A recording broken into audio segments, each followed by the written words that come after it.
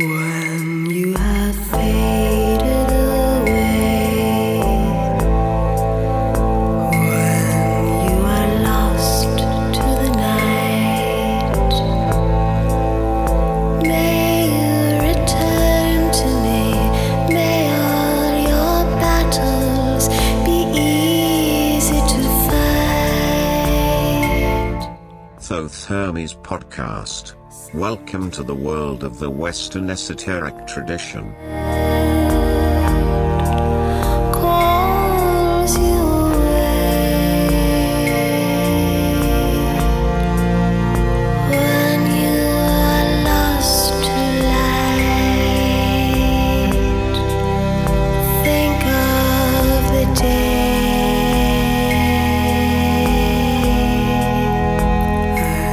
Hello, friends and listeners. Welcome and welcome back to this new episode of the Thoth Hermes podcast, coming to you on August 31st, 2017. Thoth Hermes is a podcast about all kinds of different points of view and aspects of the Western esoteric tradition. The typical episode is built around a featured guest who will talk to us in a lengthy interview about his life, work, points of view and visions. But you will also find news, reviews and other items, and, very important, some pieces of music either selected by our guest or, as for example today, to feature a musician whose work is centered around subject of our esoteric and occult tradition. Next to musicians, I also want to present the work of visual artists. But as this is a bit difficult on an audio podcast, and I'm not yet ready to do a video version of this show, please go to the website www.thothhermes.com. That is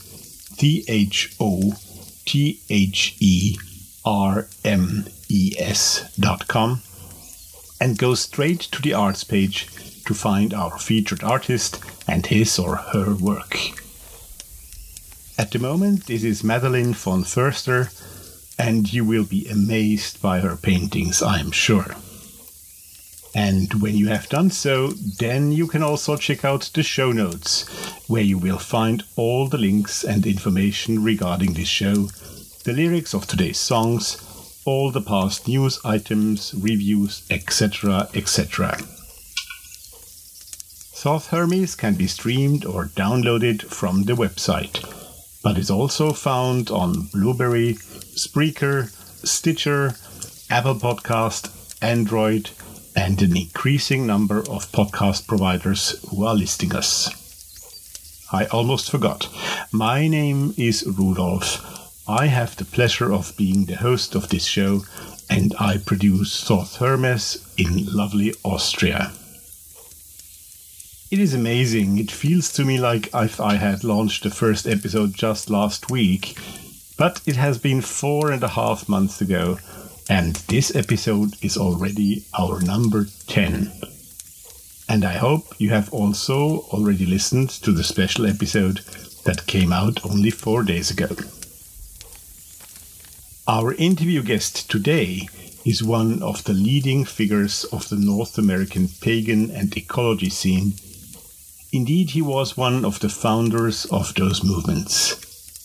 Oberon Zell is a legend, and you can imagine that he has a lot to share with us. The music we play today is by famous British singer, songwriter and multi-instrumentalist Dave the Bard.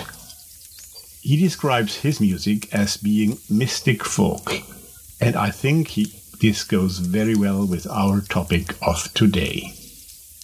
I have had the pleasure to be also able to speak with Dave briefly, so stay tuned and listen also to the short interview where we will talk about his music. And now, some feedback. Well, I have to complain a little here. all is well with the reception of this show, I think. We have increasing numbers of downloads every week. This month we beat all previous records in that respect several times, and I'm very grateful for that. Visibly, you guys are spreading the word. Thanks. I also get the occasional encouragement via Facebook or Twitter or email, which is very kind of those who write to me. But I want more. No, seriously, it would really be great to hear more about your ideas, your wishes, and also let me know what you like less, where you would like to see improvement or so. I can't promise that I can fulfill all your wishes, but I will do my best, and I promise everyone will get an answer from me at least. I'm also saying this in the perspective that now, with my first podcasting experiences made, I will start over the next couple of months to implement some improvements that I would like to see, both technical and aesthetical, and also content-wise. Maybe vary the format a bit from time to time, etc. And therefore, I would really be interested to hear from you and get your opinion. I won't pester you each time in this section on the podcast, I promise, but please, do help me. And once again, as you know, this is a European podcast, and I like to give a bit the European perspective on our subject, and also let the long-standing European traditions live a bit more. So, it would be great if people from Europe, and also especially a bit closer to my area, would make themselves known to me. I see that I have many listeners in Austria, in Switzerland, Germany, the Czech Republic, etc. And hey guys, you are all close, so it would be really nice to know a bit about you. Needless to say that I'm extremely happy about the huge numbers of North American listeners from the US and Canada. You guys make up almost 2/3 of my audience, and I'm so happy and excited about that. There is also so much going on in North America in the field of the Western esoteric tradition, and the presence of so many important American representatives of the field in this podcast is the best proof of that. So, thank you all for being with me today and here, and I'm looking forward to hearing from you as well. You can use the contact form or the voicemail from the website, write to me on Twitter or Facebook, or just send an email to info@thothhermes.com. And, by the way, if you know someone in North Dakota who could be interested in the show, do tell them about it. The download statistics of my service provider shows me that I have listeners in each single US state, with the exception of North Dakota. Help me change that. Okay, friends and listeners, you see I'm in a very good mood today. I think, therefore, it is now the perfect time to play our first piece of music for today. As I have said, our featured musician in this episode number 10 is modern-day bard Dave, whose love for spirituality and folk tradition unites in his music. Let's listen together to the song Sabbat by and with Dave the Bard.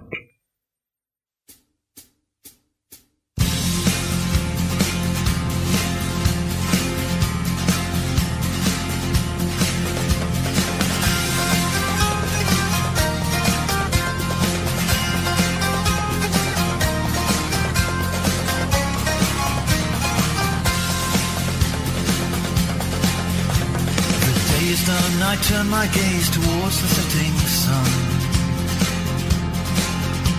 I taste the incense in the air, I hear the sound of drum. The chill of the evening descends. All day long I've been working hard for a man, but now's the time to ditch this skin and be who I am. Some people just don't understand. You can keep your devil, I'll dance with Pan. For I will fly free on the wings of ecstasy, and I will dance free to the music of fairy.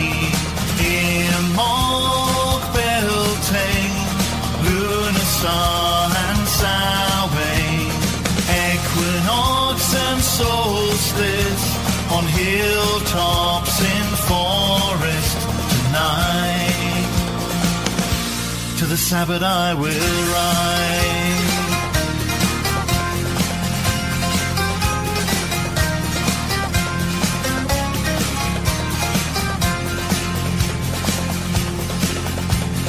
I will dance with the fairy queen beneath the silver moon. I will taste the honey mead and chant the witch's rune, my heart with the pulse of the land. Witness now the union of chalice and of blade, of life and death and life again the union is made, by power of land and of sea, by power of will, so mote it be. For I will fly free on the wings of ecstasy, and I will dance free to the music of fairy. Imog Beltane, Lunarsar and Samhain, equinox and solstice, on hilltops in forest tonight. To the Sabbath I will ride.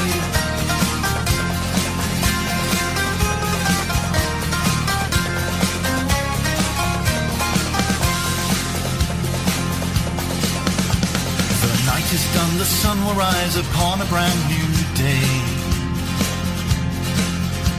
and I along with millions go out to earn our pay. They see just what they want to see, but I've danced with the fairy queen, shared the mead of the sun. I've worn the oaken crown before the horned one, and I'll know it's time to return when I see those pagan fires burn. For I will fly free on the wings of ecstasy, and I will dance free to the music of fairy.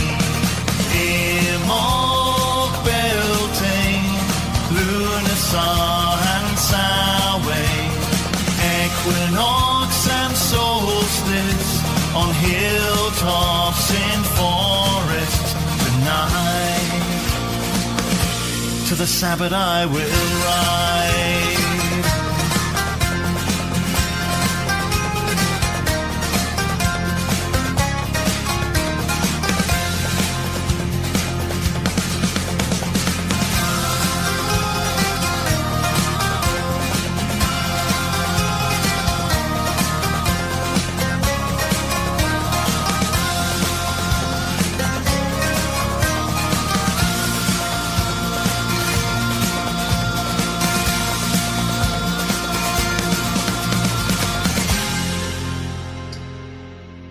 Sabbat by and with Dave the Bard, from his most recent album bearing the same name. Lyrics and links can be found on the music page of our website. Here comes the interview. We are now all going to meet the Wizard Oz, like he sometimes likes to call himself. No, not the Wizard of Oz, but the Wizard Oz, where Oz, O-Z, stands for his initials. Oberon Zell is one of the most senior and most influential figures of the pagan movement in North America and also beyond. In fact, it was him who somehow created the name for this movement, which started in the early 1960s. It has been amazing 50 years, almost to the day, that he founded the Church of All Worlds. In this first part of the interview, he will tell us how it all began in his childhood, how meeting his fellow Lance Christie became so important for all that followed, and he gives also an interesting insight into the fact how science fiction literature has shaped his ideas and led to the creation of those organizations. Books like Stranger in a Strange Land, not very much known anymore today, should be rediscovered, and the comic novel X-Men, better known still today by the movie series, can be seen in a very different light after this interview with Oberon. Links to find the books he speaks about will be put into the show notes. Oberon also talks about the difference between wizardry and witchcraft and many other interesting topics. So let's wait no longer and start listening to Oberon Zell. Very warm welcome to Oberon Zell. I'm very pleased to have you as a guest today on Thoth Hermes podcast. Welcome. Thank you, Rudolph. I'm delighted to be here. Oberon, you know, my podcast is being produced over here in Europe, and for us Europeans, even though I must say we have very, very many North American listeners, but here in Europe, Oberon Zell is like a kind of a name from the very far west. We have heard about you, we know a bit about you, but I'm sure we would want to know much more about you today. So let's start from the beginning. Why did you have a first contact with what we would call the other world? Or, well, I also ask you, how would you call it? What were your first contacts? Oh, gosh. I mean, if you're really going to go that far back, it would have to be my birth, because I was the incarnation of my maternal grandfather. He died of a heart attack a year before I was born, and they made his death room into nursery that I awoke in. And to me, it was just a direct continuity of going to sleep one night and waking up the next morning kind of thing. And that sort of introduced me, I guess, to it. So I had strong telepathic abilities when I was a kid. I heard before a language became fully developed, I was hearing thoughts and stuff. Eventually, the spoken words took over, but there was a long period where both of them went on simultaneously for several years as a child. I used to go out into the woods and look for fairies and things. I remember finding a junkyard and collecting little bottles and trying to make little potions and put them out in hopes that they would somehow attract witches or fairies. I was kind of vague about that. My earliest reading was children's versions of the Greek myths, so that introduced me to the whole world of mythology and gods and goddesses and all of that at a very early age. I was somewhere between 2 and 3. So, you know, and the myths led me into fairy tales, which led me eventually into fantasy and science fiction, where I kept on with my explorations. Back when I was young, a number of science fiction stories were exploring the possibilities of ESP and psychic phenomena and future evolution of humanity and all that stuff. And some of them gave practical lessons and teachings that were built into the stories, and I got into all this stuff. I got into hypnosis, found a book on hypnosis, and practiced it a lot. That was very useful. I used to practice psychokinesis on dice and coins till I got really good at it, and I could pretty much beat anybody else in games of chance. My brother and sister eventually refused to play any of the board games with me because I just, always rolled sixes or always got heads when I flipped coins, things like that. I continued my interest in pursuing all of this stuff, and when I came upon the writings of Robert Heinlein as a youth through his Juvenile series, which were coming out right as I was growing into those very ages in the 1950s, it would be like the Harry Potter series today, if you started it when you were 11 and then just kept getting another one every year. Well, that's what happened to me. I started out reading his juveniles when he first put them out. And every year there was a new one, and every year the protagonist would be a little older, and I always was right there, identified with that, clear up until the final book of the series, one might say, was Stranger in a Strange Land, which came out in 1961, and it changed my life. It addressed all kinds of concepts and myth and magic, but it also introduced the concept of organizing a religion that would convey this kind of work and stuff. And so I did. Maybe we can come back to that a bit later on, because we shouldn't go too fast. No, that's right. Sorry, I'm way ahead of you. As you are someone who, as you just said, had that experience from the very birth moment, so for you this is something which others experience maybe in a different way when they learn about it later on, but for you it was just life from the very first moment. How did you find out that not everyone was like you? Well, that's a very good question, because, when you're little, you just assume that. I thought that everybody was talking to each other telepathically all the time. Sure. That kind of stuff. I do remember that when I was young, when I would say things, my mother would say, "Oh, that's just like your grandfather. That's just your grandfather always said that," or "You sound like your grandfather," or "Your grandfather was interested in that too," that kind of stuff. And it really turned out to be, quite an amazing phenomena. Eventually, decades later, as a much older man, my father confessed to me that he had always felt that I was the incarnation of his father-in-law, Right. So, and I had memories. I had really distinct memories of events in many, many years later when I was trying to sort out my own life history and biography.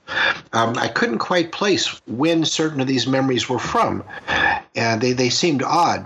And so I called up my mother and had a long conversation with her, and she told me that some of the ones that were the strongest in my mind had actually not happened to me in this life at all, but it happened to my grandfather. But that to me, they still remain extremely vivid memories that are just these little events and things that happened. So I have a whole different concept of life and continuity, I think, than many people do. But I'm certainly not alone. There's lots of people who have past life memories and psychic experiences. It's remarkably common. People just didn't used to talk about it much. Yes, I'm sure. On your website, you call yourself a modern Renaissance man, and I like that expression. But can you give your explanation why you use that word and what it is to you? Well, that was a phrase that was coined, I think, initially to refer to Leonardo da Vinci, with whom I've always very closely identified. And it refers to somebody who simply acquires a wide variety of skills, not just doing a bunch of stuff badly, but acquiring a variety of skills and learning to do them fairly well, especially in the arts. And I've kind of done that in my life. I've pursued a lot of different areas, and I've gotten to be fairly good as an artist, as a writer, as a sculptor, as a ritualist, as a researcher, a teacher, many of these kind of things, and pursued professionally such areas as psychological studies, anthropology, sociology, those areas. And so I think that as I kind of tip my hat to Leonardo da Vinci, and when I was over in Europe a number of years ago in Firenze, Florence, Italy, really felt a sense of deja vu. It was quite a remarkable experience. So, if I can identify rather strongly there, that works for me.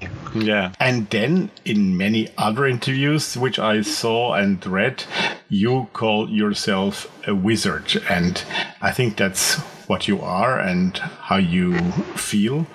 How would you explain that to us? What is that wizard that you are? Well, I think really that's the best word to describe myself. And interestingly, since I've adopted it, a number of other people I wasn't by any means the first. It's been a word that's been applied for ages. It's even applied to people who are particularly good at any other skill, science, computer technology, lots of things.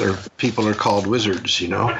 So the term literally means wise one. Wizardry means wisdom, literally, just like philosophy means love of wisdom.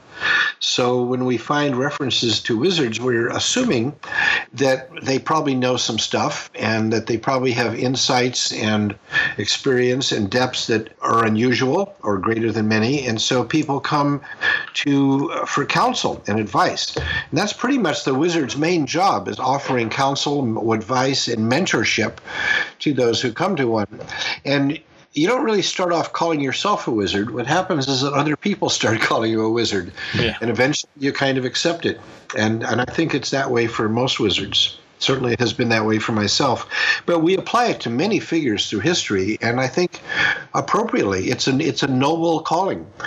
It's a calling of service. It's a calling of acquiring wisdom that you can then share with others. So, in all the wizards of the stories, and there are many, of course, many of the great stories always have the wizard in there to come in and explain things, whether it's Merlin or Gandalf or Obi-Wan Kenobi or Albus Dumbledore, whoever it is.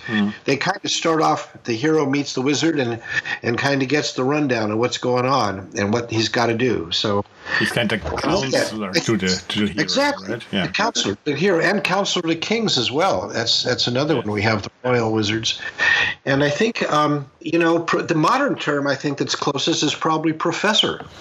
I think that's very close to what it is. Right. So all of that works for me, and it seems to be the most descriptive of what my life is these days. I mean, it's not a secret you were born in 1942, if I'm right.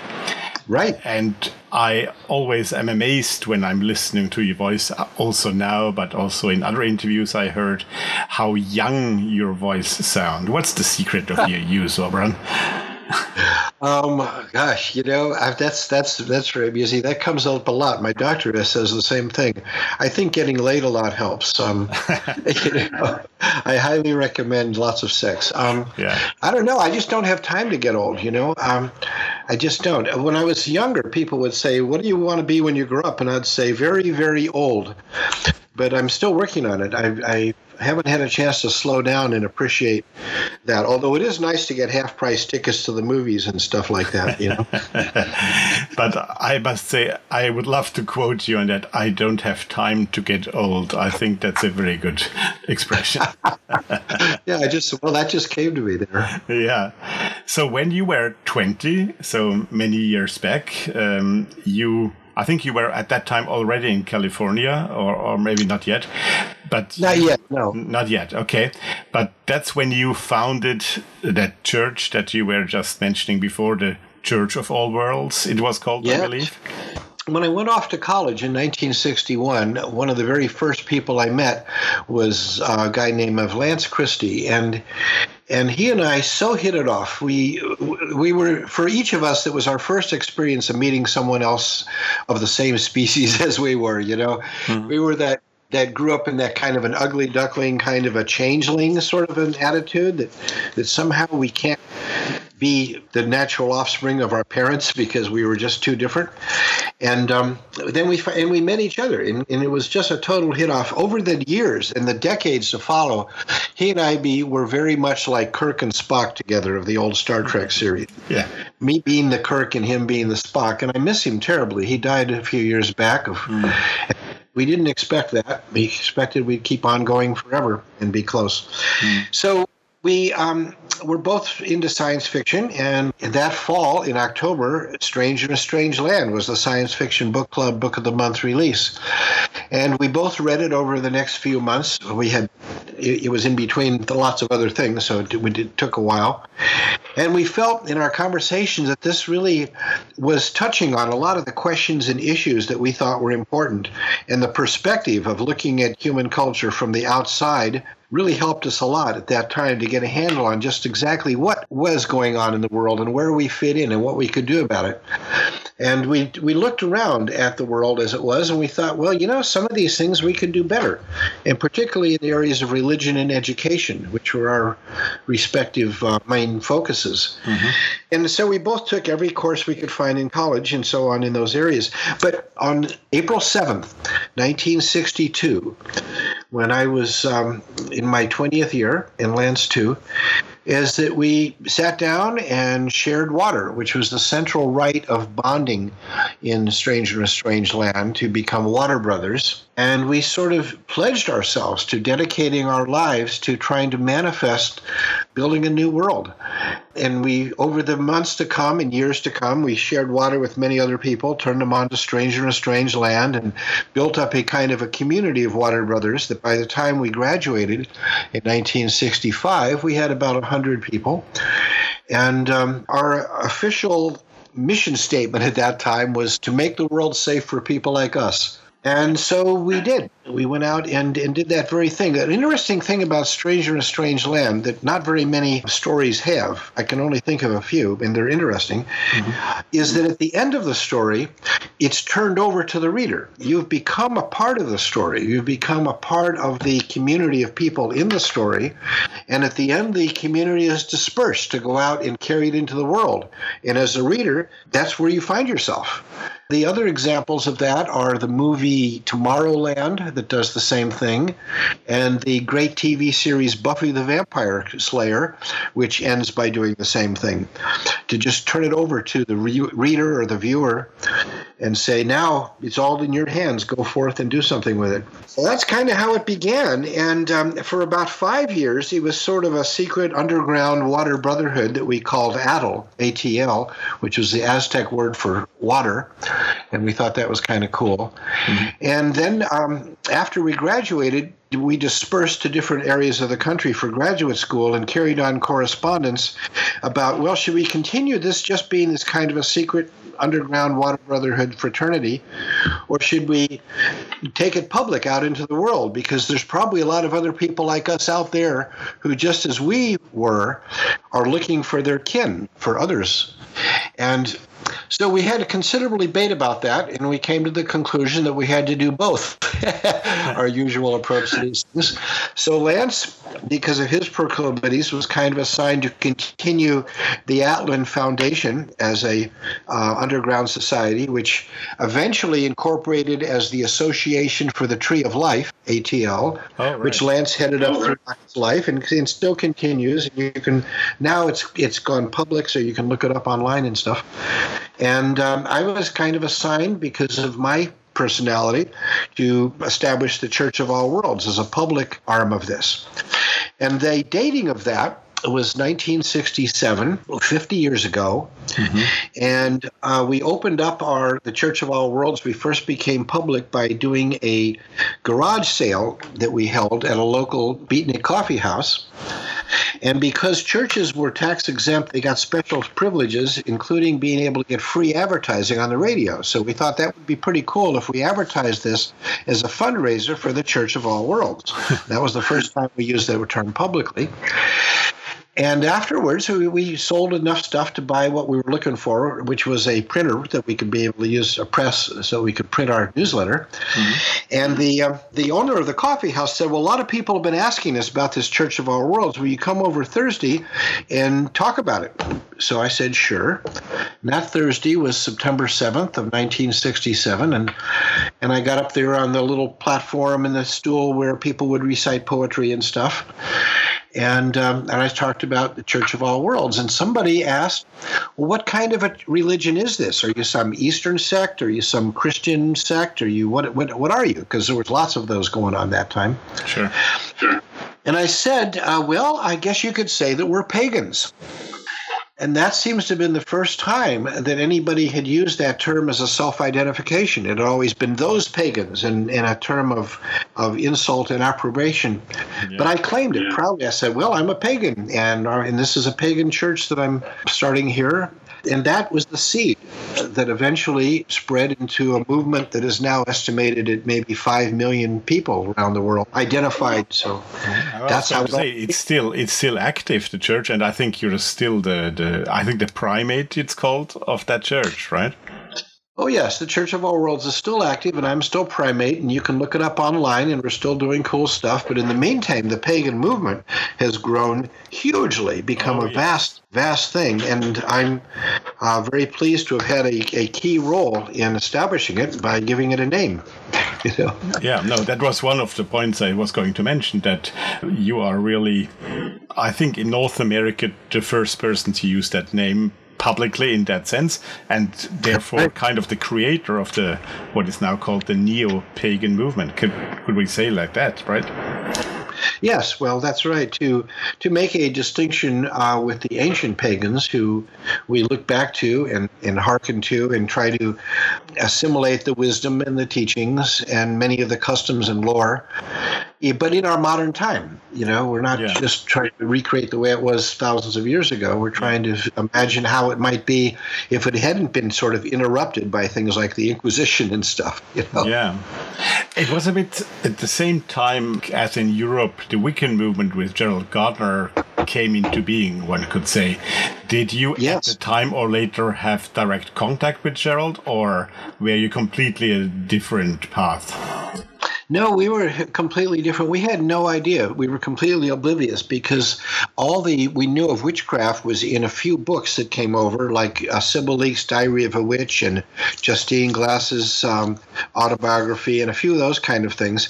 And they all conformed with the popular media mythos, which was that witches were sort of a separate subspecies. Witchcraft was not a religion. It wasn't something you could study with or join. It's something you had to be born with in your blood in your family. Mm-hmm. And that was the mythos that was put out in TV and movies and novels, and it was also the one that was promoted by people like Sybil Leek and so on. None of these folks had any notion of it being something that anybody else could be involved in. So we regarded witches pretty much like, vampires and werewolves and other fairies and other sort of subspecies, but you couldn't decide to be one. Ray Buckland was initiated by Gardner in 1965, and Gardner sent him over to the United States specifically to bring witchcraft to the colonies, as it were. And he and I met in 1972, I believe it was. Or was it? No, 71 it was.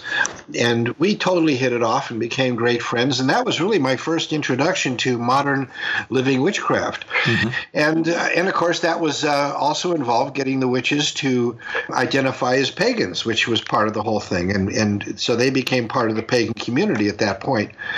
And also joined the first pagan ecumenical council, which was the Council of Themis, that I was a founder of, among others.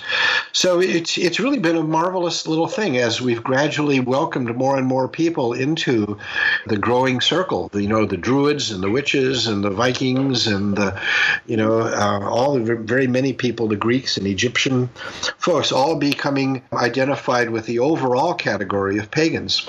Yeah. What's for you the main difference between wizardry and witchcraft? What would you say is the main distinction point? Well, it's very different in many ways. For one thing, a wizard isn't a religious functionary, so witchcraft is presently defined as a religion. It's not a specific practice in the same way that witchcraft is. It varies very much, and there are great wizards of every culture and every religion, whereas witchcraft is more shamanism. It's sort of a European term for shamanism that we find under different terms in all tribal cultures. The village witch in the old days would tend to be a widow with her little herb garden and animals living at the edge of the woods that people would come to, mostly women, would come to for advice and counsel and spells and healings. They usually served as a midwife, but it was a craft. It was a role within the community, like the village blacksmith. And that's kind of the traditional view of witchcraft. Now, modern witchcraft has become much more identified with the mystery religions of the old world, especially especially Italy and Greece, the mysteries of Diana or Hecate. So there's a cultic religious aspect to it. But in no place could witchcraft have been really seen to be the old religion in the same way that paganism is, in that it wasn't something practiced by the people. You know, it was a very individual craft. So your name Zell rings a bell for me. Of course, I'm from Austria. I was born in Switzerland, and it sounds almost like a familiar name to me, Zell. Yes. So I guess your ancestors, which you are very close to, as you explained, must have been from that part of the world initially. Do you, through your background, feel any also spiritual link to that European side of you? Well, you know, it's interesting you mentioned that. When I was, last time I was in Europe in my travels, I managed to go through the town of Zell, but it was in the middle of the night on a train, and I just saw it was there, but I didn't have a chance to have any closer connection. But that is where my ancestors on my father's side had come from, in Switzerland. And but I haven't really felt that particular identity. I think that the lineage of our souls and the lineage of our flesh can be very different. Sometimes they might work closely together, but I haven't really felt that. I felt my greatest affinity in the culture and mythos was probably with the Greek traditions, although that may just because, like I said, that was some of my first exposure to the world of myth was Greek myths. I certainly felt a great connection when I was in Italy with the land and the country, and of course, as I mentioned, Leonardo da Vinci in particular. But the Norse and Germanic traditions, while I'm familiar with them and know the stories, they haven't really called my soul in the same way. It's interesting that you say that the lineage of our soul is different from the spirit, and I think that's very true. Two things that I would like to dig on a little bit. You said you and Lance, you founded that church to said it in a funny way, to make the world fit for people like yourself. What were those people like you? How did you define yourself then, and maybe still today, or has that changed since then? Well, you know, one of the stories that came out at that time, in addition to Stranger in a Strange Land, that we really identified with was the comic book mythos of the X-Men. We sort of felt that we were mutants. In fact, the vision of the school, of Professor Xavier's school, was very much the motivation and the vision that I've held all my life for a school that I really wanted to create sometime. And that was part of our initial vision. We wanted to create not only a church, but also a school. But creating a new church was a very big job, as it turned out, and very time-consuming. And it took a long time before we got around to the school, which I have eventually gotten around to. And the Grey School of Wizardry was really inspired initially by Professor Xavier's School for Gifted Children, and this vision that we've had all along of wanting to have a place where people who may be on the cutting edge of evolution, we often thought of ourselves that way. We thought we were mutants into a new stage of human evolution. That was a very common theme, I think, there. And I don't feel it was entirely too far off the mark in some ways. I think in many ways what we are building here is a new society of a whole new kind of people. Yeah. At least we hope there will be. Yeah, I hope we still have the chance to see that happen. Yes. And that brings me exactly to the second part of my question. You were mentioning science fiction, and that science fiction at the time was very much an inspiration to you and people like you. And it is probably still until today for people who enter that realm a bit. But science fiction has also changed a lot today. So do you think today that is still true? Or is there other inspirations today that are stronger? Has science fiction changed, or how do you see that today? Well, there's a marvelous book that addresses this question in a magnificently detailed and depth way. It's called Mutants and Mystics, and it traces the evolution of a mythos that has had its various manifestations over the ages. And I think we always regarded science fiction and even things like movies and comic books to be a modern mythos continuing the old myths. And the point of these is to provide lessons, inspiration in stories that will help to shape us and guide us. Because the myths are created by us. These stories are. These are the stories that we tell. We tell each other, we tell ourselves, but the myths shape us as well. We are informed by these and we go forward. So they shape themselves to each new era. And I've always been fascinated by that. I'm fascinated by the way that some of the old myths continue reshaping themselves. How many times have we seen versions of the story of Camelot and King Arthur? How many versions of the myth of Robin Hood and Hercules and, Jason and the Argonauts? And so many of the great stories, they continue to be told and retold from, around the campfire and songs in movies and novels. And so I feel that we are part of this. We are part of the story. After all, stories are the only ultimate reality that survives us. That's our immortality, is in the stories. As long as people keep telling stories about us, we never really die. What is remembered lives. Yeah. And the stories go on. And the stories are all about one very important thing. They're all about how do we become fully human? How do we manifest our fullest potential? What can we become if we really open it up and go there? And these are very important questions. They concern our destiny and our future, our evolution. Where have we come from? Where are we going? And can we get there? These are the big questions, and I love that stuff. And those questions are eternal, aren't they? They are. They are. Yeah. I think Oberon's words, "I just have no time to get old," are amazing. And you can feel in his voice and words the energy that makes him sound so young and passionate about the things he's telling us. Fascinating.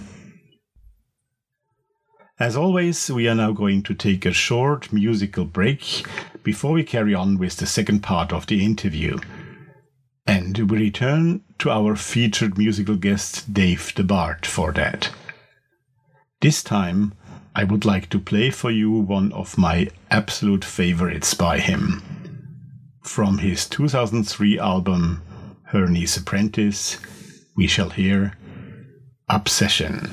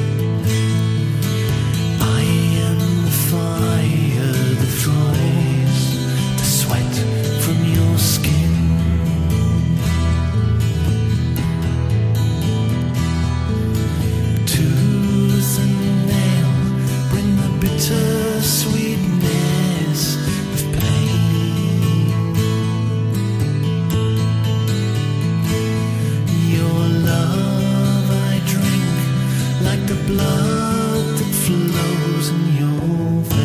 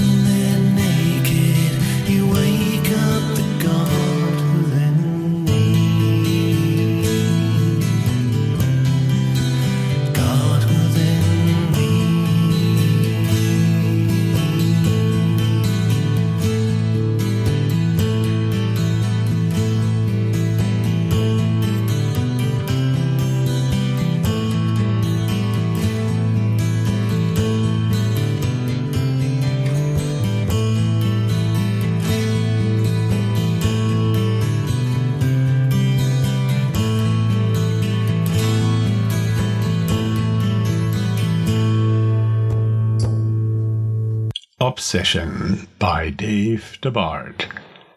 This music, and especially the lyrics, which you can find on the website, are perfectly reflecting many things that Oberon Zell has told us already, and is going to tell us in the now following second half of the interview. We are speaking about deep ecology, central to his work, the magazine founded by him, Green Egg, about the Grey Council and the Grey School of Wizardry, his amazing new project, but also in a moving sequence about his great love, who unfortunately passed away a few years ago, his partner, Morning Glory. Let's return to Oberon Zell. You are also an important figure in the ecological movement, I would like to call it. I was looking for the correct word. Maybe let's call it deep ecology. I think that's a term that's often used for it. So, Sure. What did bring you there at that early stage? I mean, today it's more common in our realms, let's put it that way. But at the time it was a very new movement, and also there you were a kind of pioneer. How did that happen? Well, again, from my very earliest times, I was very much drawn to nature and much more at home in nature than among people and stuff. Learning stuff about my previous incarnation as my grandfather, my mother said that he used to go off on a month-long camping trip every year, and he would just disappear out there, and sometimes he'd bring back interesting critters. There was apparently one time when they had a squirrel running around the house, and another one that I remember very vividly was bringing back a gigantic snapping turtle that lived in the backyard. So I always had that kinship with nature, and always felt much more at home with animals. I've worked with wildlife rescue for much of my life, and have raised many wild animals, many of which I have loved dearly, and cared for many of them, and so on. So I've always been very immersed in that, much like Merlin in the Sword in the Stone stories with his owl. I've had a number of owls, all of which I named Archimedes after Merlin's owl. So the affinity with nature naturally brought me to Mother Nature, to a sense of the goddess. As I learned much more about the goddess of Mother Earth in the various stories and myths, particularly Gaia in the Greek story. I came to identify very strongly with her as the great mother of all mothers. In the summer of 1970, we had the first Earth Day, and the Church of All Worlds was the only church to participate in Earth Day at that particular time in St. Louis, where we were. Eventually, everybody got into it. Now it's almost a church thing, which is interesting. But back in that day, we were the only church that was into it because we were pagans, and we felt that made us connected. Paganism is nature religion.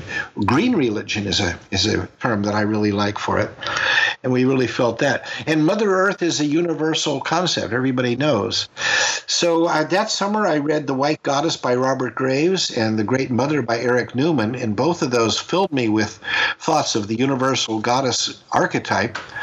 And that fall, I had a really remarkable experience with acid and an incredible vision of the living earth as the entire biosphere as a single living organism. It started just by going back through my own river of DNA in my mind, back to when it was just a single cell, a single fertilized cell, and then grew up from all of that to all the trillions of cells that now make up my body, and then carrying that on back and back through the eons and the ages, through the reproductive cycle, until eventually I got down to the very first living cell that was the ancestor of all life on Earth, what scientists now refer to as LUCA, the last universal common ancestor, which occurred somewhere about the time of the Cambrian explosion 544 million years ago. And in my vision, I went back to that single cell, and it was just like going back to the single fertilized zygote that my own present life grew from. And then I rose up above the earth and visualized this expanding and spreading and growing and multiplying and diversifying throughout all the earth as the entire living biosphere emerged in all of its myriad forms. And I saw the entire planet as one single vast living organism. And as I gazed in wonder at this incredible vision, she opened her eyes, she smiled at me, and she said, "Now you know me." And that was just the most profound experience of my life. And with tears squirting from my eyes, I fell to my knees and I said, "I shall ever serve you."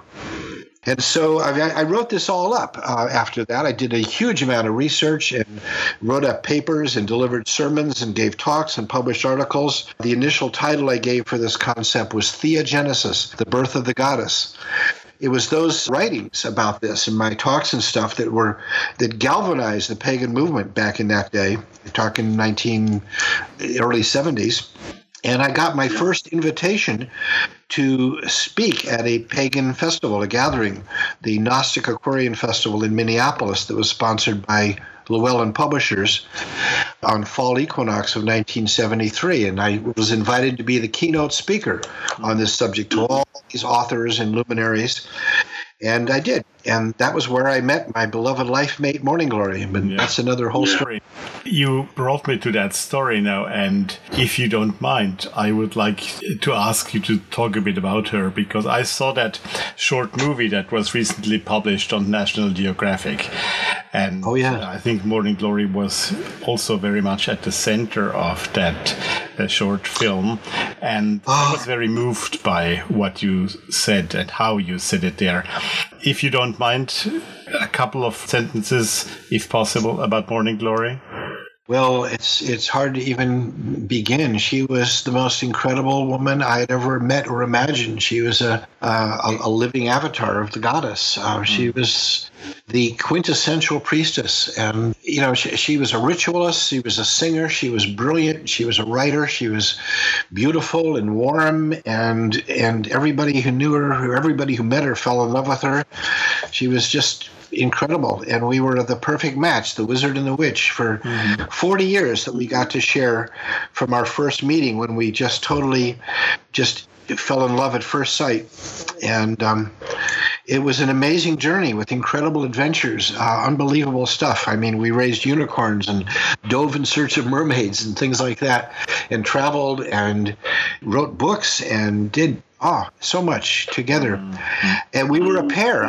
Without her, I feel like an amputee. And she died 3 years ago. And she had many, many things. She had a huge community of people. We were in group marriage for half of our time together. She was also a fencer and a pirate queen with the Renaissance Fair crowd. And after she died, one of our friends gave her the epitaph.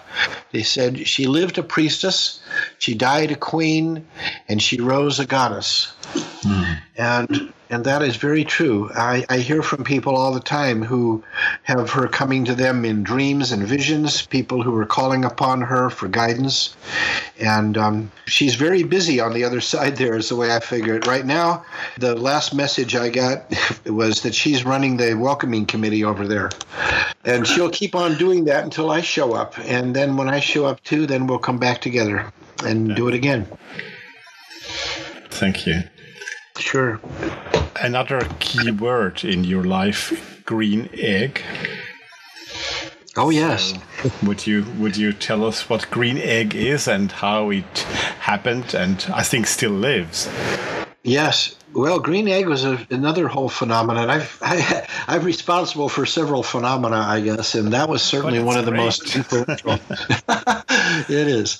Well, Green Egg was a publication. It started off as a little one-page newsletter at spring equinox of 1968, and that was why we had that little garage sale, was to raise money so we could get a copy machine, a printer, which was a very sleazy little printer that was a ditto machine, is what they called it, with 4 colors of ink. One was a kind of a washed-out gray that was supposed to be black, and another was a kind of a pale red that was kind of pinkish.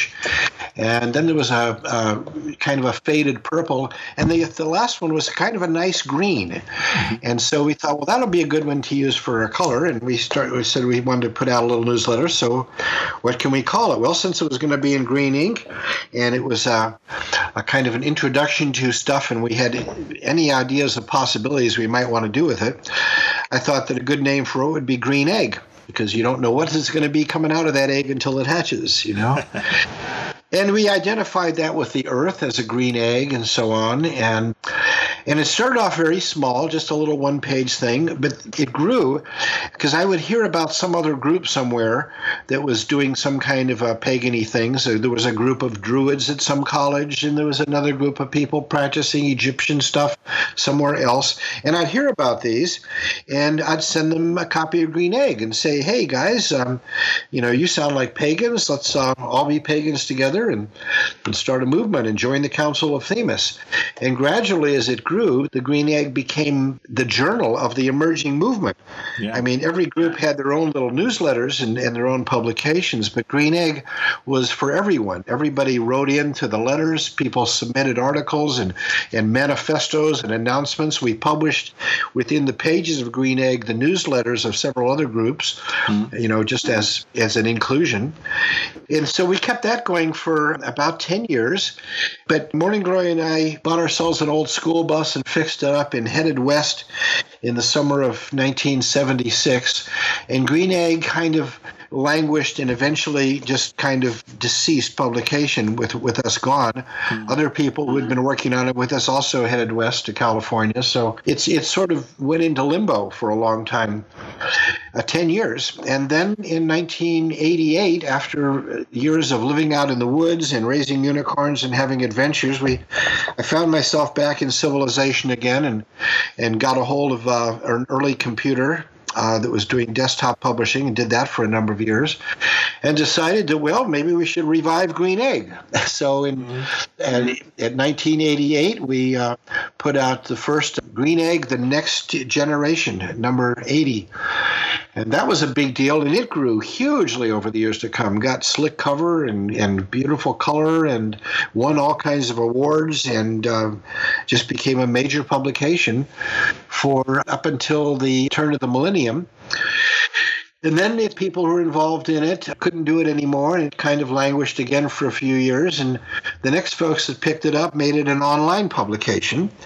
So it's now an online publication that you can look up on Green Egg eZine, and you can download the latest copy of it. And it continues. It's now the longest running continuous numbered pagan publication ever since Circle ceased publishing a couple of years ago. Well, I contribute. I'm not doing the work anymore, but I do contribute stuff. For a long time, I was the publisher and editor, but as fast as people came along that I could get trained up and pass things off to, I'm glad to do that because I've always got more things.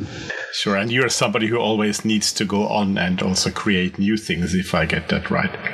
I do. I have all these assignments lined up behind me. My life has been like, that Mission Impossible thing. I get this phone call, hello, this is the goddess speaking, and your next assignment, should you choose to accept it, is to do some crazy thing that I never would have thought of. And I learned early on that you don't really get to say, no, I think I'll sit this one out, because then they just cancel your show. The guys don't want to watch you sitting at home. They want to watch you going out and doing something. And that's so why that's you kind of don't the way have it's time to get old. That's exactly the reason. That's right. Yeah. I know. I'm always on assignment. I'm on Her Majesty's sacred service. You mentioned the unicorn twice. I have to ask you to tell our listeners about the unicorn. Can't pass by that. Well, early on when Morning Glory and I got together, we discovered that among the many, many things that we shared an interest with was a fascination with the history of mythical creatures, whether it be dragons and unicorns or Bigfoot and Loch Ness monsters and sea serpents, whatever it was. We were just fascinated by that. And we were fascinated by exploring the stories behind the myths and legends and trying to get at what was the source, what was the root of them. And we decided that we wanted to write a book on that. Peter Beagle's book, The Last Unicorn, had just come out, and it had this kind of circus sideshow thing called Creatures of Night Brought to Light. We thought, what a great title that would be for a book, Creatures of Night Brought to Light. So started doing our research over the years to come and collected big fat files and went from library to library. There was no Wikipedia in those days. There was no Google. Now it is so much easier. But in those days, you had to go to libraries, and we traveled around. We traveled around in the school bus that we'd fixed up, and we taught at colleges, things like that. And I'd always check out the libraries and see what they had on the stuff and copied articles and pictures. And gradually we've developed files of each of these, and at some point we came upon some obscure information about unicorns that we had pretty much dismissed as just garbled stories of rhinoceros and hadn't really explored in depth. But we came upon some research that had been done in the 1930s on horn development and relating to various known cultures and tribal peoples in Africa and Ethiopia, Nepal, who had produced goats and sheep with strange horn developments, which because they had discovered a way to manipulate the proto-horn tissue in various directions. Mm-hmm. And so researcher on this named Franklin Dove, who was a veterinarian at the Maine Research Center in Maine in New England, did some experiments to bring all of the enzymes that create horns. See, people used to think that horns just grew out of the skull, so there wasn't anything you could do about that, or you can maybe try to transplant them, but that doesn't actually work. Mm-hmm. But before there is a horn, there are these nodes that are simply like glands that are in the skin, and they secrete enzymes after birth. And it's those enzymes that actually stimulate the horn development. So if you can manipulate where those enzymes are secreted, you can manipulate the location of the horn. And if you take the two from both sides and bring them together into the center, when they release these enzymes, they develop a single horn that grows up right out of the center of the forehead and encompasses the sinuses up into it, vastly increasing the sense of smell, totally changes the shape of the skull and affects the brain and changes everything. And he did this experiment on a day-old Ayrshire bull calf, and it grew up to be a very powerful, magnificent animal. It was intelligent and charismatic and all, but it didn't look like anybody's idea of a unicorn, unless, of course, they went back to the Bronze Age images in which the unicorns there are depicted as taurine or bull unicorns. Sure. But he didn't go into that much stuff, but we did, and we went, my goodness, let's take another look at this whole thing. And we looked at all the art we'd collected in the images, and it was pretty clear to identify, well, wait, if you look at this not as a species, but as a phenomenon that can be created or done, an art form that can work with any horned species, then if you look at these pictures in that light, you see something completely different. And we saw that there were different identifiable species. And it was clear at that point that the famous European unicorn of the Renaissance tapestries and all the art there was based on a goat, because it has a cloven hooves and a chin, a goatee, a chin beard, you know. Mm-hmm. A tufted tail and all that stuff. We said, oh my goodness, these people, these were working with goats. These are caprine unicorns, and that's what's in those tapestries. Maybe we could do this. And at that time, we talked to some friends who had some property on a big, huge hippie community up in the mountains, and they said, well, we need some caretakers up there, so if you guys want to go up there and take care of the land, there's a place you can try to raise unicorns. And we did. And the first unicorns were born in the spring of 1980, and it exploded. It became a huge worldwide sensation. We exhibited them at every Renaissance festival in North America, and eventually we leased a few of them to the circus, the Ringling Brothers Circus, and they took them on a worldwide tour, and it was huge. It was just everywhere, in magazines and newspapers and TV and books. But the remarkable thing is that these 30-some years later, the world has completely forgotten. Now, if you ask anybody about unicorn, oh, no, that's just a mythical beast. And they have forgotten that they once walked the earth. And that explains, I think, why unicorns have become mythologized. When they're no longer physically there in the present, people come to believe that they never, ever existed at all. But they have throughout history, and ours were not fake unicorns or imitation. They were the real thing. It was quite an adventure, but I know you can read all about it in some of the books and writings and stuff. It was amazing. Yeah, I remember in my early 20s, that was in the early 80s, that I read about that in the magazines over here in Europe. So it was definitely quite around, that story. Oh yeah, it was. I've got news clippings that I would have to translate from the French or German or Italian, you know, because it was everywhere. Her Majesty's Sacred Service brought in 2002 a new idea a new step. You formed the Grey Council at first and published a book. And then a couple of years later, you founded something that gives you a kind of a new title. You're being called the real Albus Dumbledore. And I'm speaking about the Grey Council and then later the Grey School of Wizardry. And I just think that's a fascinating thing. But tell us about it, the Grey School of Wizardry and the Grey Council. That is another incredible story and another one of the epic adventures of my life. It started off when I was asked to write a book by a publisher. I was introduced by a friend of mine who said, "Hey, Oberon, you've done all this stuff and you've written all these things and you published all this stuff. When are you going to write a book?" And I said, "Oh, I don't know. I don't have time for that kind of stuff." And she said, "Well, let me introduce you to my publisher." This was at a trade show. And so this was Trish Telesco I was talking to, who's an amazing author, who's written more books than she even remembers. And so she took me over, sat me down at the booth for the New Page publishers, and she gave this glowing introduction and told them that they really got to get a book from me. And then so they said, "Well, sit down, and if we were to publish a book for you, if you were going to write a book for us, what would you like to write about?" And I said, "Well, I've always wanted to have a manual of wizardry, like the Boy Scout Handbook or the Woodchuck Manual and the Donald Duck stories, that would just have everything that you want to know when you're starting out, but it would be something that would be your most treasured resource for the rest of your life."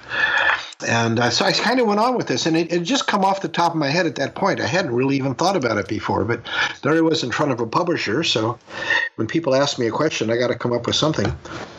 And she said, "That sounds great. Send us a proposal." So over the next few months, I thought about this a lot. And I talked to other people as I traveled, other people I regarded highly, authors and founders of groups and so on. And and talked about this would be a really great thing to have in the world, is to put out a grimoire for the next generation of young wizards, the kind of stuff that we would have liked to have gotten a hold of when we started on the path. And so out of that, we formed the Grey Council, which isn't exactly created in that sense. There's a thing that goes on behind the scenes in the magical community from the dawn of time, is this idea of an association or a network or an invisible college kind of a thing. Is there a reason why it's called the Grey? Is that the color gray, or is it the name, or is it just something else?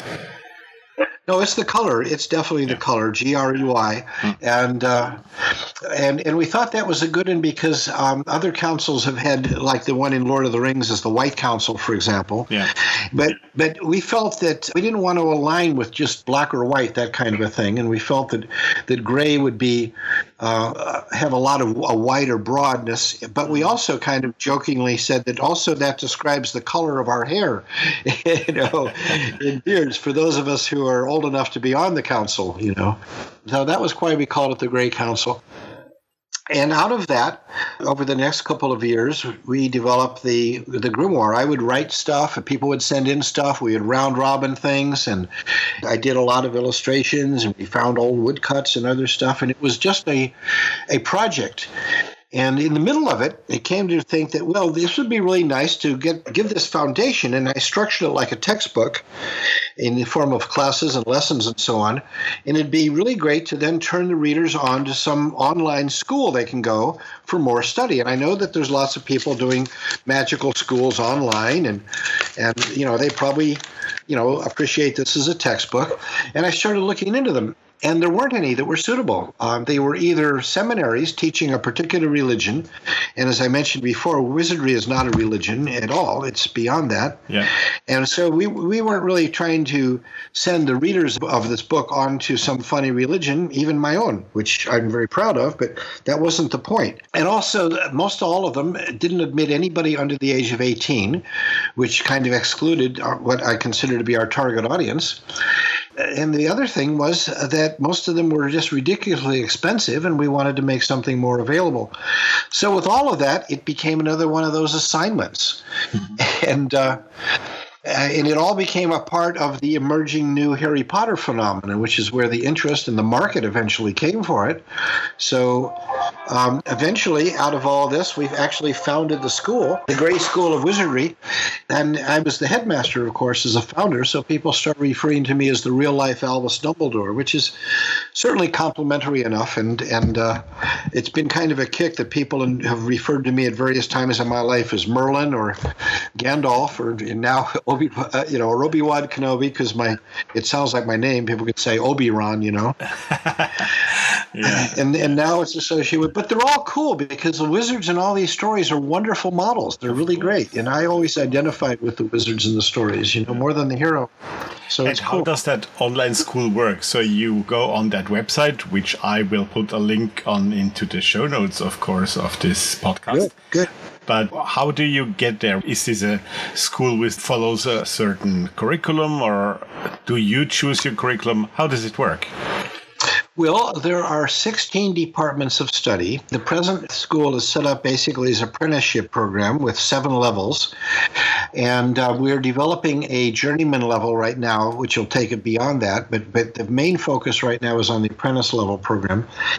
And you can choose whatever major you want of those 16 studies. If you go to the website and open it up, you'll see a menu that you can check the different departments, and you can see the syllabus of each of the classes. There's presently like 480-something classes. We have a couple dozen amazing teachers, and right now we have 380 students in 50 countries around the world. It's a worldwide phenomenon. We also have a virtual school in Second Life, and if you're in Second Life, you can go check out the virtual campus as a visitor. You can't take the classes unless you sign up, but you can come and visit. And we have some days that we have special events and open house. So if you just look for Grey School, Grey, on the Second Life program, you can see it that way. And it's pretty spectacular.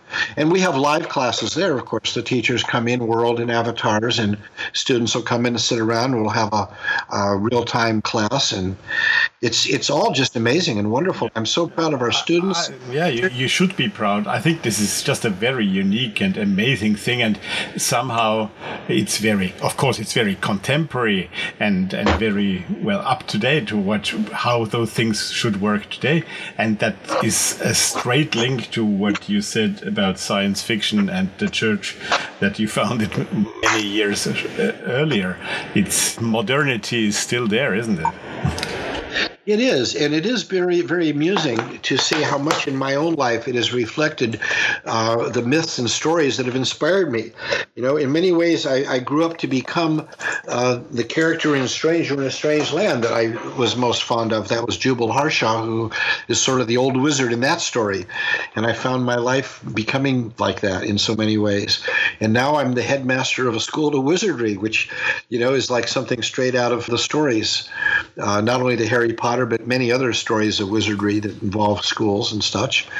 So, you know, living your own myth, that's great, because you can write your own myth, you can write your own lines, you can do stuff. What we don't really get to write in our life is whatever it is that the gods or the directors, or however you think of them, may decide to throw at us.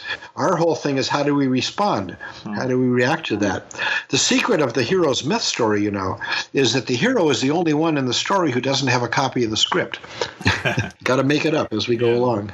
I have a final question for you, Oberon, and I'm afraid it's not an easy one, because it brings us back to the ecological movement and to the earth and to nature and all that.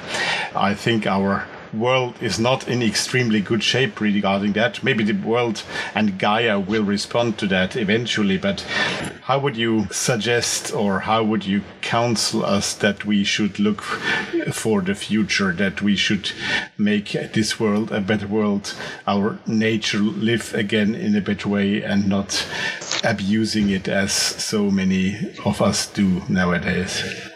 Well, you know, there are big, huge things that just look very daunting in the world, like, you know, global warming and deforestation and stuff.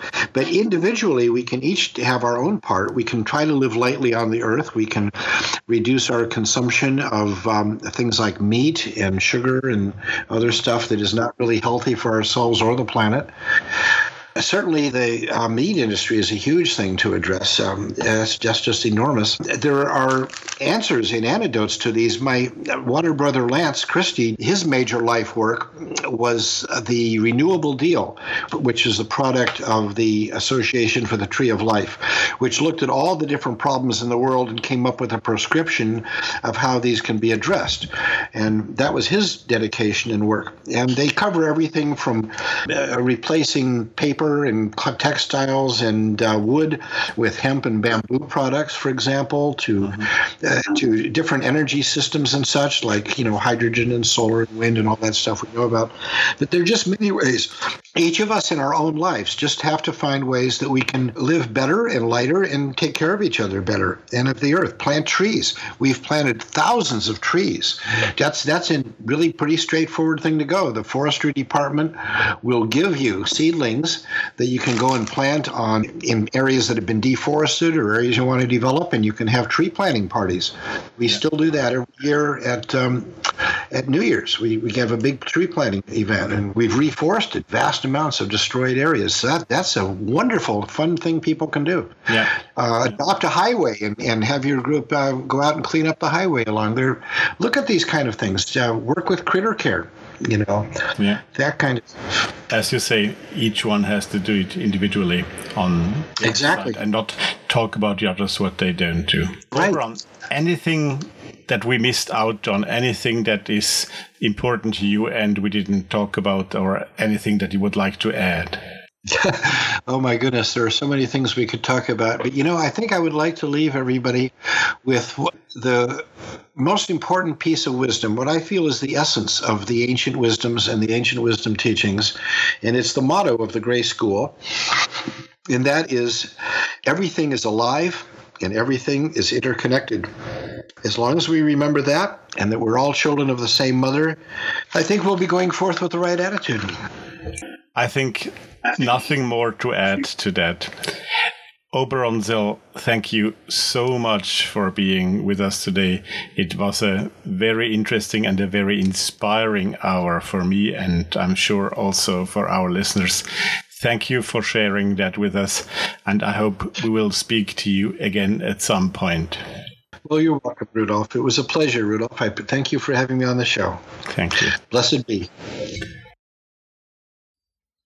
What an amazing and impressive man.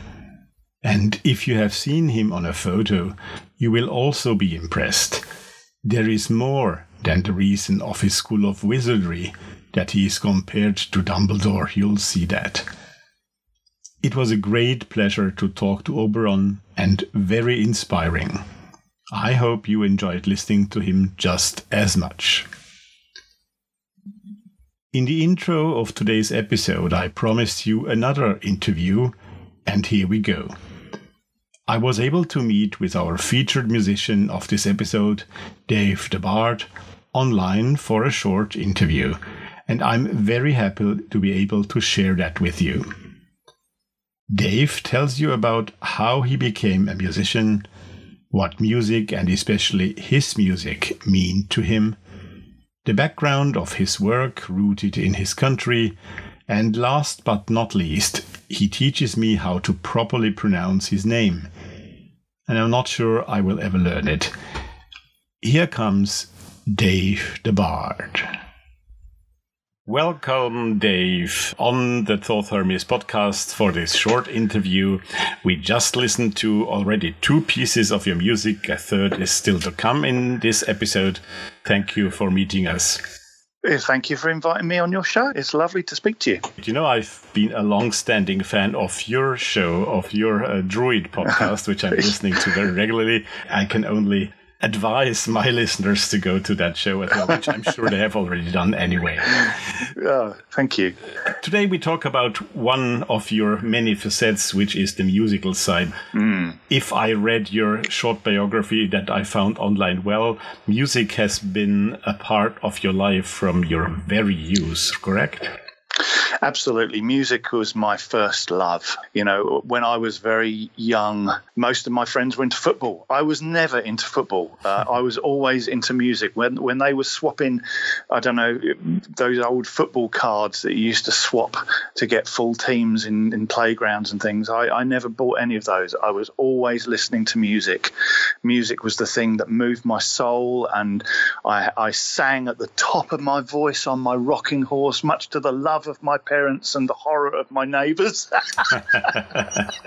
And my dream was to learn how to play. Actually, it was the bass. The bass was what I wanted to learn. But my dad, and he's not a musician, but he gave me this amazing piece of advice. He said, if you learn how to play the 6th string, you'll never be without an income and you'll never be without friends. Mm-hmm. Now, he didn't really know that, but he was absolutely right. And he said, and if you learn the 6th string, you'll probably be able to play the bass as well. So I asked for my first guitar. I got my first guitar when I was 8 years old, and just always dreamt that I would earn my living through my music. And I told all my teachers, don't worry, I don't need qualifications. I'm going to be a musician. Yeah, don't worry about me. It'll all be fine. It'll all be fine. And finally it was. That's great. I think one of your, to me, famous teachers was Tim O'Leary, the Irish guitar player, I think. Oh, well, he played many instruments, if I remember well. He was a multi-instrumentalist. In fact, he built his own harp. When I was his student when I was about 12, he was building a Celtic harp with full-on dragon carved head and everything. He played the bouzouki, played the mandolin, and he couldn't read music for years. That was the thing.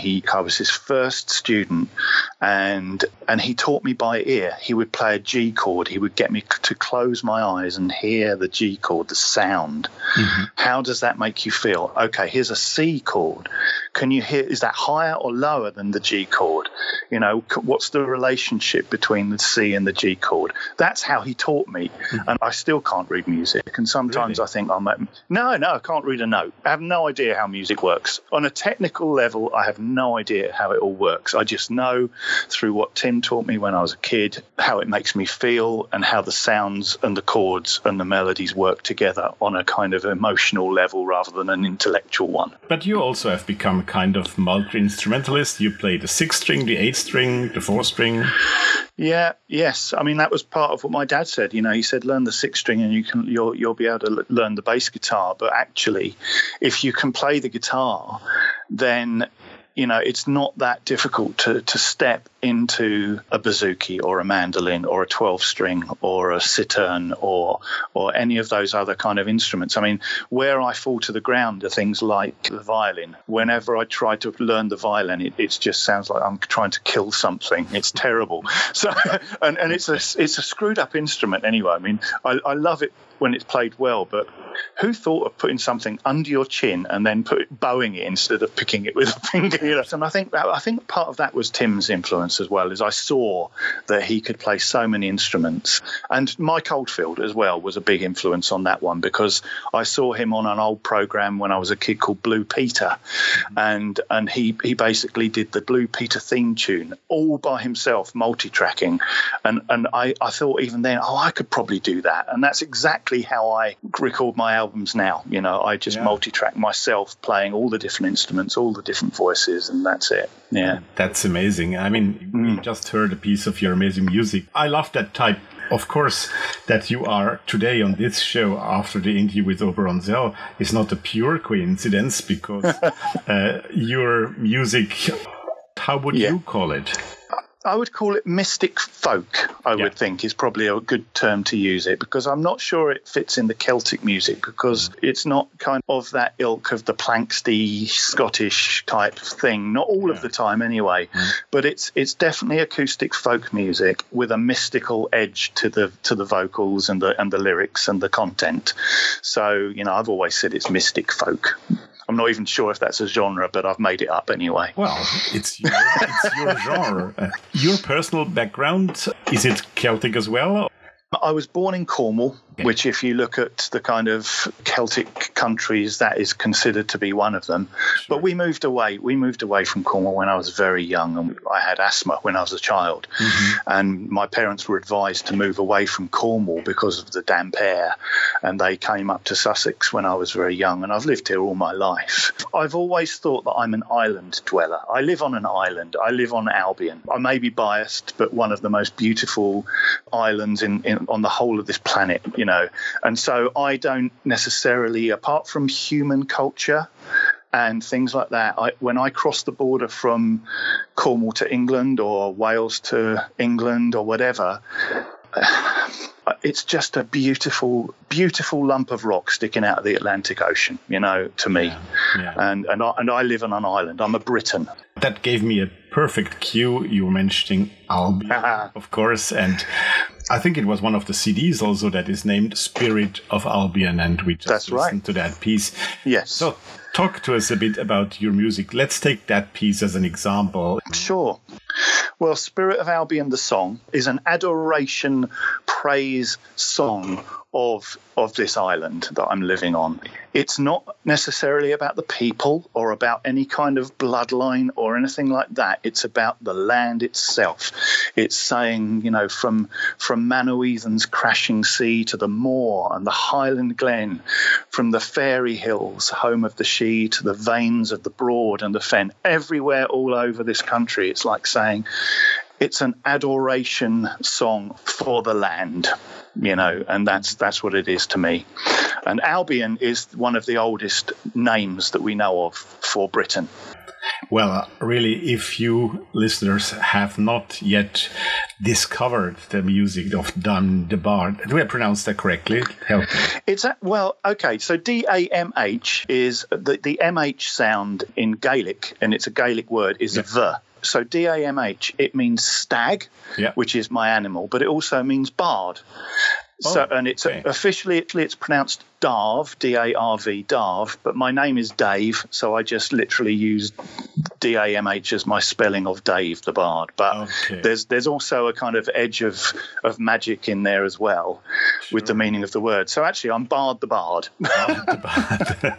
or Stag the Bard, or Dave the Bard. Yeah. But thank you for educating me. I didn't know that. That's all right. If the listeners have not yet discovered your music, I don't believe there are many who have not. Go to the show notes and I will put all the links to your website, to your music there, and please do discover. Dave, what is your next project music-wise? Is there any CD out there coming up to us? There is. I've just literally put the finishing touches on the whole audio to a new double album that will be out at the Autumn Equinox. And this album is quite different. It actually contains storytelling as well. And it's a storytelling and retelling with music and song and poetry and story of the entire first branch of an old book from Wales called The Mabinogion. It's a double album. It's hard to sum it up in a very brief amount of time, but yeah, it'll be out at the Autumn Equinox. So if that kind of thing, if you're into old myths being told in a very bardic manner, have a listen. Come along to the website, and I'll have some clips on the front page for you to hear. Great, that's very interesting, and I will also try to put that for Autumn Equinox back on the website to remind our listeners that they will find it. Well, Dave, thanks so much for that short glimpse on your work. Of course, what you are doing is much more than music, if one can do more than music at all. And I'm happy to tell our listeners also that we will have you back for an extensive interview this time, for a featured interview in one of the upcoming episodes, probably in January. Well, I wish you until then a good time and blessed be, as we say. Thank you for inviting me onto the show. And we'll speak again in 2018. Absolutely. Thank you very much. Cheers. Blessed be. Thank you. Many thanks, Dave. I find it always very interesting to talk to the people who make music. It gives me a completely new perspective when I then listen to their music. And to keep the impression of what he had to say to us about the spirit of Albion, I will immediately continue and play for you the said piece. Spirit of Albion, from the album with the same name, issued in 2006.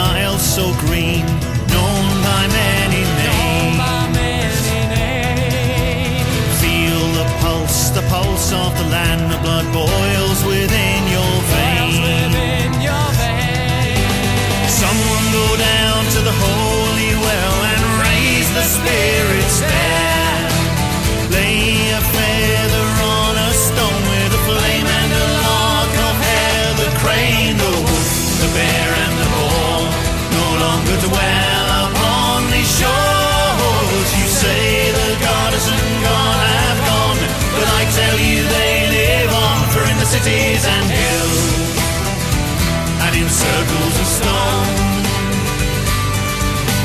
the voices of the old ways, the spirit of Albion is calling you home.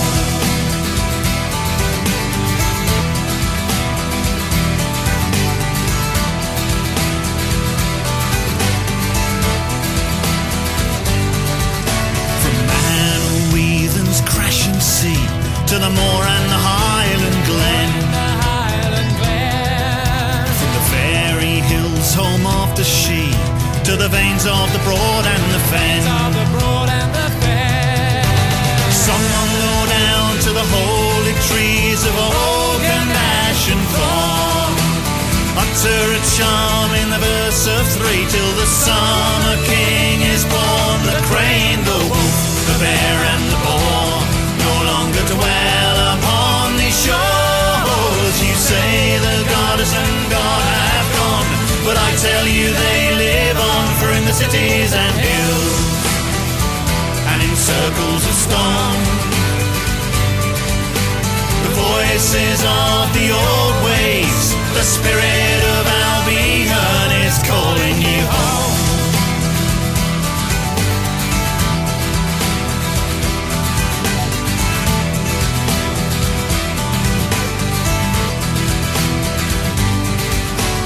Ride the white horses carved into the hills, walk to the hanging stones, bow to the might of St. Abbas's height, feel the peace in the ancestors' home. Someone go down to Wilmington where the giant guards the way.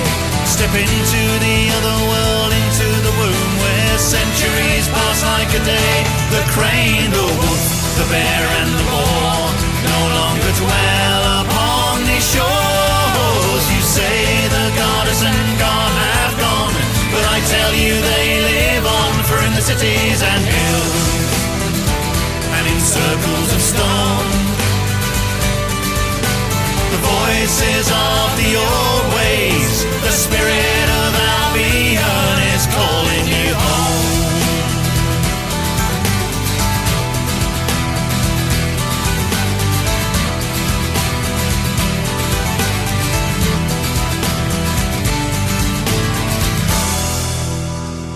Dave the Bard, Spirit of Albion.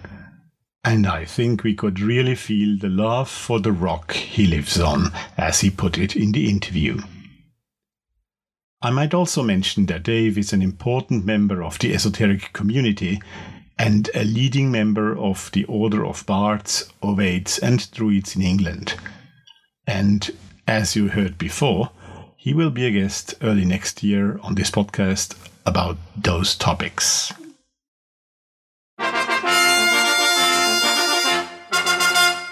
The news. Many of you have probably already come across the name of Quareia.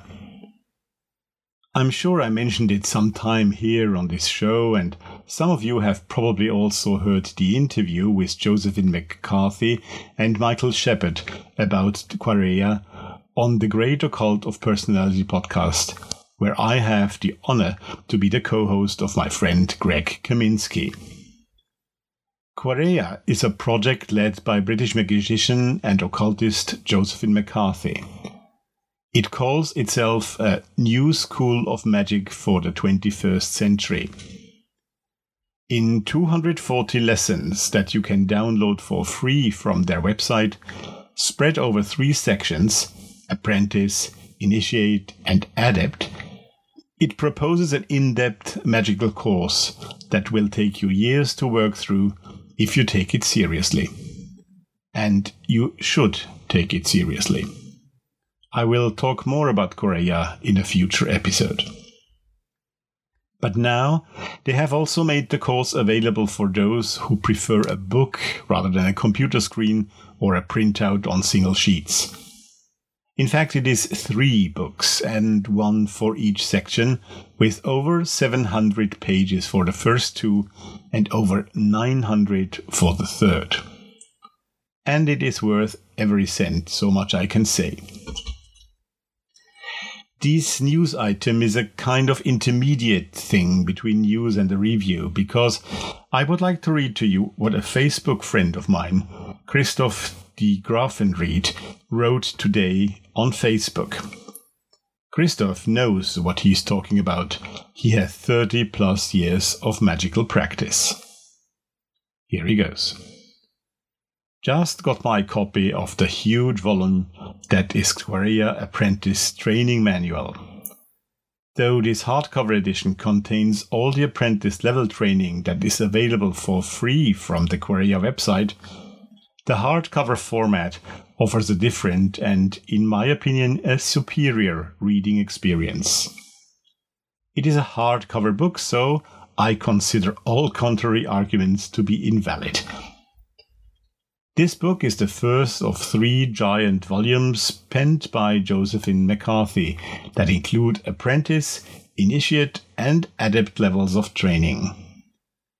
Relying heavily, as the training does, on visionary magic, experiencing real-time gnosis via one's work in astral imaginal space, the education presented in these volumes may strike many traditionally trained magicians, witches, sorcerers, etc., as being somewhat different than what is normally presented, especially at beginning levels. It is not the familiar basics that aren't covered, they are. It is what is added in terms of perspective and practices that reflect a magical mindset or paradigm that is far more trusting of the integrity of one's inner own experience than other magical educations might be. Of course, there are rituals, but there is significantly more than that going on in these volumes. This is book magic insofar as one is self-educating in these practices via books. But the magic taught within these pages is presented in a manner that is designed to aid the occultist in seeing in such a way that one is able to jailbreak, to use a Gordon Whiteism when used in a magical context, and work within other systems as one so chooses. Thus, one may be a witch, shamanic practitioner, a pagan priestess, magician or sorcerer, and still benefit from this excellent, thoroughly detailed, comprehensive and well-written volumes of magical education. Naturally, if one is coming from a very particular paradigm, one may find one's assumptions challenged, but I find that to be a good thing overall.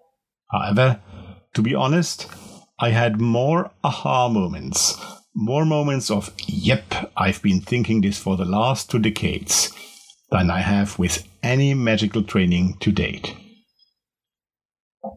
Thanks, Christoph, you said it all. And you, dear friends and listeners, will find the links to both the Queraya site and the books to buy on the website in the news section.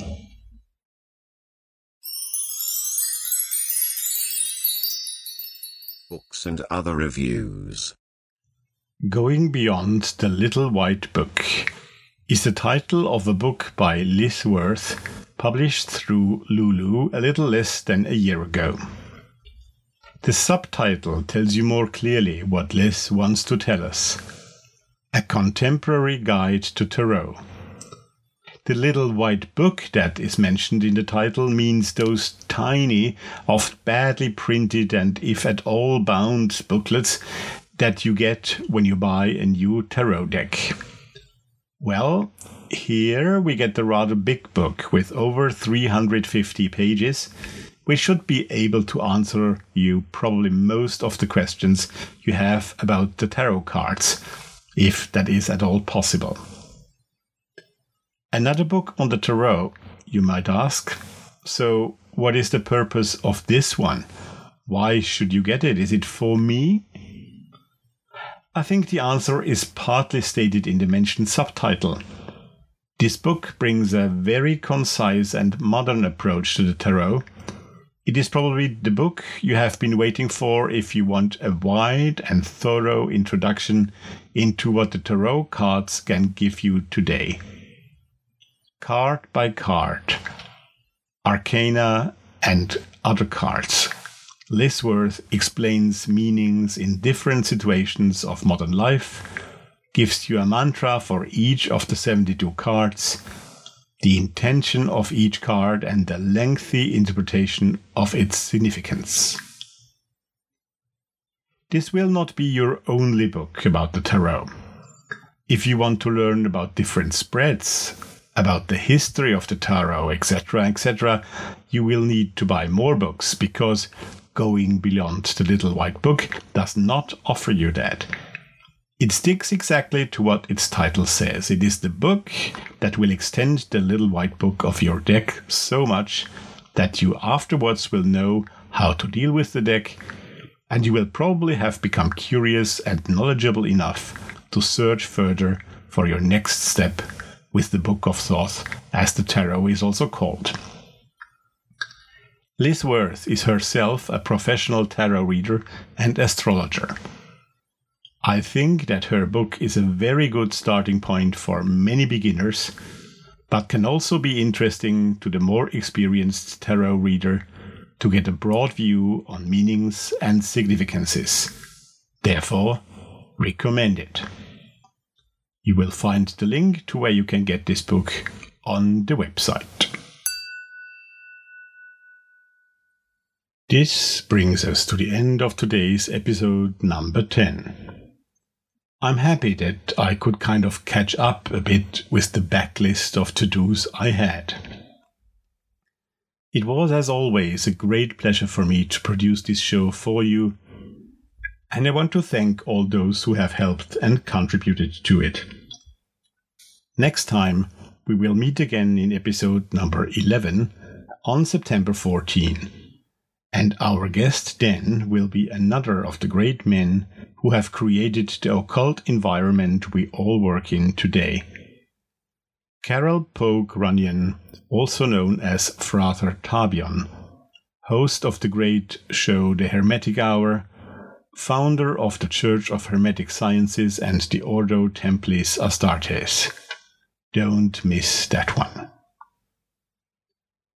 And now I will ask Wendy Rule to start with her wonderful song Night Sea Journey, and to give us the usual farewell from the episode.